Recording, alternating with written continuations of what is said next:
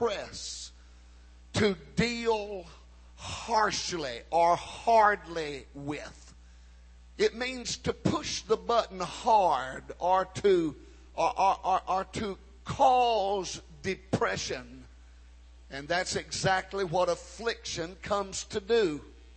But I'm glad to know that God knows where the handle on our affliction is, and He knows how to handle us in the midst of our affliction. I want to make a positive propositional statement, if I can, to you. Every one of us, how many of you are saved and know it, no doubt about it? If Jesus comes tonight, you're going home. All right? That's a bunch of people. I appreciate you waving at me. I appreciate your gladness in raising your hand. And so you are the ones I came to talk to. Every one of us can make it positively through our affliction. And we can do it by understanding three ministries that affliction has in our life. First of all, look at verse 67. I want you to see what the Bible says in verse 67. And I want you to see the ministry that is the shepherding ministry. The shepherding ministry of affliction. The ministry of affliction has the ministry of a shepherd. Look with me, if you will. Before I was afflicted, I went astray. What is he talking about there but a sheep that wanders? He's talking about a sheep that veers off course. He's talking about a sheep that takes his own way. He's talking about a sheep that has his own sonar. He's talking about a sheep that gets his mind set on greener pastures and begins to move accordingly. But I'd like to tell you tonight, God's not in the business of letting you chart your own pathway or your own course or your own way. God has a will for every life in this church. And God does not afflict you with affliction to harm you, but God uses affliction to bring you around for ministry so that He can harvest your gift and harness your productivity. Good gracious alive. That's good preaching. If I am doing it, I may stop and sign my own Bible any minute right here. Thank God. It does my heart good to know that the afflictions that come my way are not from God in such a way that they speak displeasure from Him to me. I'm glad to know tonight affliction comes to all of us. Every one of us are afflicted. Some of us are afflicted in our marriage. Some of us are afflicted with our neighbors. Some of us are afflicted in our finances. And there is affliction in areas of our life. And we look at that situation and we say, God, why are you letting so much go wrong? Why are you letting so many things happen? Why? With no explanation. Why? How many of us, oh Lord, are why Christians? Every one of us are. That's the nature of the beast. That's exactly what happens. He said, but before I was afflicted, I was a stray sheep. I want you to look, if you will, please, at Isaiah 53 and 6. And he says it well, all we like sheep have gone astray.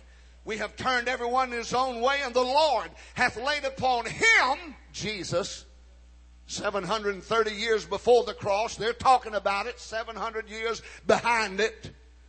He says he hath laid upon him the iniquity of us all. And let me say this, if he puts the iniquity of the entire world on the Lord Jesus, and then you come to Christ and receive Him as your Savior, God will do anything He has to harness your life for His glory, because His Son will not die for nothing. A sheep, back in the shepherd's days, we don't know much about shepherding today because we don't have herds of goat, herds of sheep, herds of this or herds of that. But they did back then, and a sheep that would wander, the shepherd had a way of keeping him from wandering. He would afflict him. He would break his leg. He would take that lamb, and he would break that lamb's leg in the joint. And he would take that little lamb and he would put him around his neck, feet and tail on this side, head and neck on this side, and the constant groan of the pain would remind the sheep that it was not supposed to be alone, wandering by itself, but that it fit correctly around the neck of the shepherd. And I'm glad what John said in John 10:27. I'm glad he said, my sheep hear my voice and they follow me. How come they hear that voice? Because it's real close from here to here. And I'm glad when that sheep wanders, God doesn't break its little leg to hurt it. He breaks its little leg so he can position it. He can position it that it might learn who is Lord of lords and King of kings. Somebody go to church with me tonight.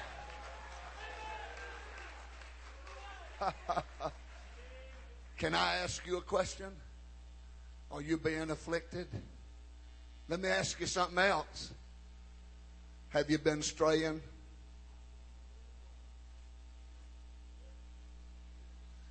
Affliction is an ordained minister to your wandering GPS and your mapped out frolicking. Every one of us are prone to wander. Every one of us are prone to move away. Every one of us want it comfortable. We all want it sugared down. We all want it soaked in sweetness. I do. Let me get in as the leader of looking for the sweetness. And it's usually the sweetness that causes us to keep going for sweeter. And it's the sweetness that causes us to move away from the sweetest thing that ever happened to us. And that's our salvation. We wonder. And what will God do? He'll let something tragic happen in the middle of the road of life. To do what? To hurt you? Oh no, make you go back home. Are you being afflicted? See the shepherding ministry of affliction. Number two, now I'm going to ask you in just a minute. I don't have much more to say. I'm going to ask you in just a minute to come up here and thank Him for your affliction. I'm looking at people in here this week who have been afflicted. I know you have. I've been home messing with it, and I've been home dealing with it. I've been home on the phone with you. I've been talking to you. Some of you you've been afflicted because there's been a discipline. You've been afflicted because somebody said something that was true. You've been afflicted because somebody called you in on the carpet. You've been afflicted because you have allowed your own nature to attack you. And God hates it so bad, He'll afflict you to bring you back in. And the person that tried to help you, and the person that tried to encourage you, and the person that tried to diagram your way back is not your enemy, but your friend. He is the one, or she is the one, that is trying to keep you from self-destruction. And I'm glad to know tonight the Lord might have afflicted you through the mouth of a sister or a brother, but it's all right when it's to the glory of God. Somebody help me now. Help me. I'm feeling Pentecostal. The shepherding ministry. Notice number 2. There is another verse. Notice in the same context, in our contextual study of verse 71, it is good for me that I have been afflicted, that I might learn thy statutes. What is he talking about, statutes? He's talking about the Word of God. He said, it is good for me that I have been afflicted, because in my affliction I have learned the Word. And let me say this, the Word never gives you permission to do as you please. The Word never gives me permission to preach what I want to. I don't want to preach this.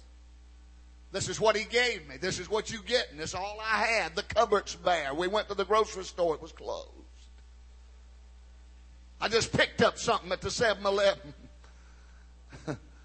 I'm doing what I can. May I say something to you? There is another ministry of affliction. It is the schooling. The schooling ministry of affliction. God will put you in your affliction that you might learn something about precept and concept. The schooling ministry of affliction. I don't like it. I don't like the classroom. I don't like the board. I don't like the chalk drawings. I don't like the statutes. I don't like the monitoring. I don't like the discipline. I don't like the classroom. I don't like staying after school. I don't like being tested. I don't like none of it. But I come tonight to tell you he ain't taking nobody's request. I can't get him to let me tell him what I want. You know why? I don't know what I want. I don't even know what I need. But I have one who covers me, who holds me, who helps me, who afflicts me. And I'm glad to know, praise God, he knows what's going on. Well, you can get up for preaching just like you can for singing. Ain't it wonderful? Yes. And the Bible teaches us, he says, when I was afflicted, I learned. Steve has learned immediacy. Steve has learned how volatile life is. Steve has learned one day you can be rejoicing, the next day you can be funeraling. I have learned compassion on people's sicknesses. I hate to admit this to you, but I have been to hospital visit after hospital visit after hospital visit and never gotten all the way down on the elevator from visiting somebody terminal and not get down to the first floor to get out of the elevator and would have forgotten who I went to see. Because it becomes work and not ministry. But then the Lord afflicts you. And let somebody real up close slip away in a moment, in the twinkling of an eye. And all of a sudden, the cancer that killed him, you become obsessed with reading about it. You want to do everything you can to help other people find out what they need to know. And all of a sudden, somebody comes up and says, you never did seem before to have an interest. Debbie, I care about you enough to pray for you. We prayed for you today. Mike, I care that you don't hurt in them 3 or 4 or 5 hours of sitting. And he had 5 pounds. Was it 5 or 10? 10 pounds of that stuff put in him. He went in weighing one number, he told me, and he came out weighing 10 pounds more than he went in. That chemotherapy. Go pick up 10 pounds and hold it in your hand. That's what he sat for 5 hours and watched it. I never knew until somebody real up close slips away. An affliction. And the Lord says, I'm going to teach you. To me, it may not be worth it. But to the teacher, he knows the information. He knows the stuff. He knows all the book. He knows all of the learning. And he knows all of the curriculum. I'm having a good time preaching. I'm helping myself. That's what I'm doing. I ain't doing nothing but helping myself. If you come up to me tonight and say, I enjoyed it, I promise you, you ain't a-liking it like I'm a-liking it. And I'm glad to be able to say, when Mike comes into the choir room and I pray for him and hug his neck and give God glory that he's still alive, I'm glad I can praise the Lord with some learning through affliction and through problems. God will make your heart tender and make your spirit receptive. Whoa! I'm feeling like T.D. Jakes as a white man. Yes, sir. He said that I might learn. You learn compassion. You learn urgency. You learn love. You learn and appreciate people's life. Poor little Debbie can't take her hat off because she thinks that because her hair's all falling out, it makes her look less like what she wants to look like. And I don't blame her. That's fine if she don't ever take it off. What makes her feel good, we ought to praise God, give God glory, and help her all we can and pray for her.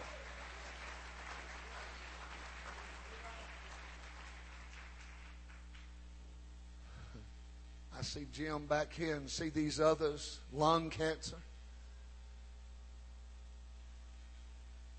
It has become a subject with me. I've been more on the internet, more in books. I've had people giving me literature, and I've been reading and reading and reading because I want to know exactly how to pray to keep these people alive and to have God get glory out of their life. I'd love to see about half of them jump up one day and say, God, just touch me in a service here, and God just heal me. I'd love to see that, but if it doesn't happen and we bury one another, I promise you this, praise God, I'm going to learn some things out of the afflictions that come, because in learning we can help those that don't have it rejoice that they don't have it, and those that contact it can see those that go through it, that you can make it, hallelujah, and not deny the Lord that bought you. Give him glory and praise. And now the schooling ministry. When you are afflicted, you're more attentive.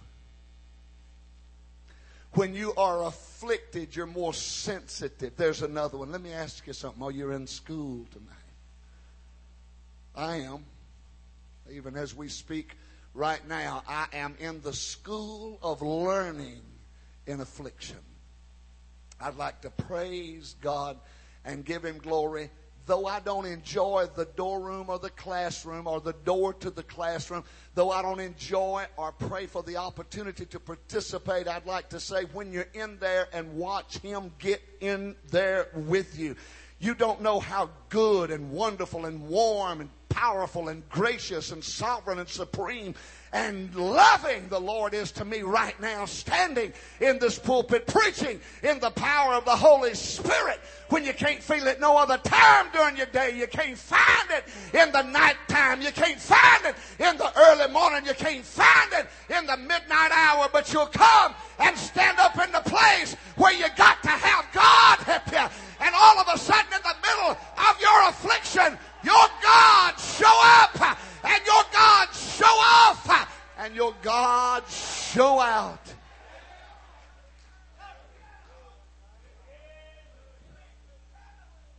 I don't know what it is, but it gets on you when you're in affliction. Now let me ask you something. Are you in school? Some of you are learning how to be married, and it ain't easy. Some of you are learning how to make it on less, and it's almost impossible. Some of you moved here to go to college, and it was wonderful at registration. And it was wonderful when they sent you away with all them gifts. And it was wonderful as you arrived and everybody here received you and took you in as an orphan child. But I promise you this. There is a schoolhouse called School of Affliction. And I promise you, if you hang around here long enough, it's what makes this place the place it is. It's a place where God tabernacles with his people. In the midst of school book learning, he teaches you statutes and what the Word of God is all about. Give him praise for that application. Give him glory tonight, because he will take you through the schoolhouse. He'll help you. Number 3, not only the shepherding ministry, but look at verse 75. I know, O Lord, that thy judgments are right. I don't like them. Sometimes I don't like the way God comes down. I don't like the way God estimates value. I don't like the no's I hear in prayer. I didn't pray to get a no. Every time I go before him and pray, and I expect to get what I'm going to ask for. What makes me think I know what I need. My ingenuity is not that good. My mind is not that brilliant. Sometimes I go before him and he says no. That's an affliction sometimes to us. I know thy judgments are right. I know whatever you say is okay. And I might get my feathers ruffled, but they'll always straighten out. And look at the last part of that verse. And that thou in faithfulness hast afflicted me. Now I want you to notice what he said. Thou in faithfulness. That don't seem to go together, does it? In faithfulness thou hast afflicted me. Now I looked at that. Travis helped me with this today, and we talked about this. And that word faithfulness there, hooked up with that word afflicted, means the sheltering ministry. The sheltering ministry. The computer's putting it up on the screen as we speak. I know, O Lord, that thy judgments are right, and that thou in faithfulness hath afflicted me. Let me say something to you. He's faithful before the affliction comes, and he's faithful to shelter you in the affliction. He'll bring the affliction to you, and you'll say, what's up? What are you doing? What's wrong with this picture? Say, what? You think I'm going to believe this is from God? I don't know if all affliction comes from God or not, but I do know this. I know that God takes affliction from wherever it comes and uses it. The devil might throw some affliction your way, and God just intercept it. Just intercept it and grab it and say, now you meant it for evil. But watch what I do when I breathe.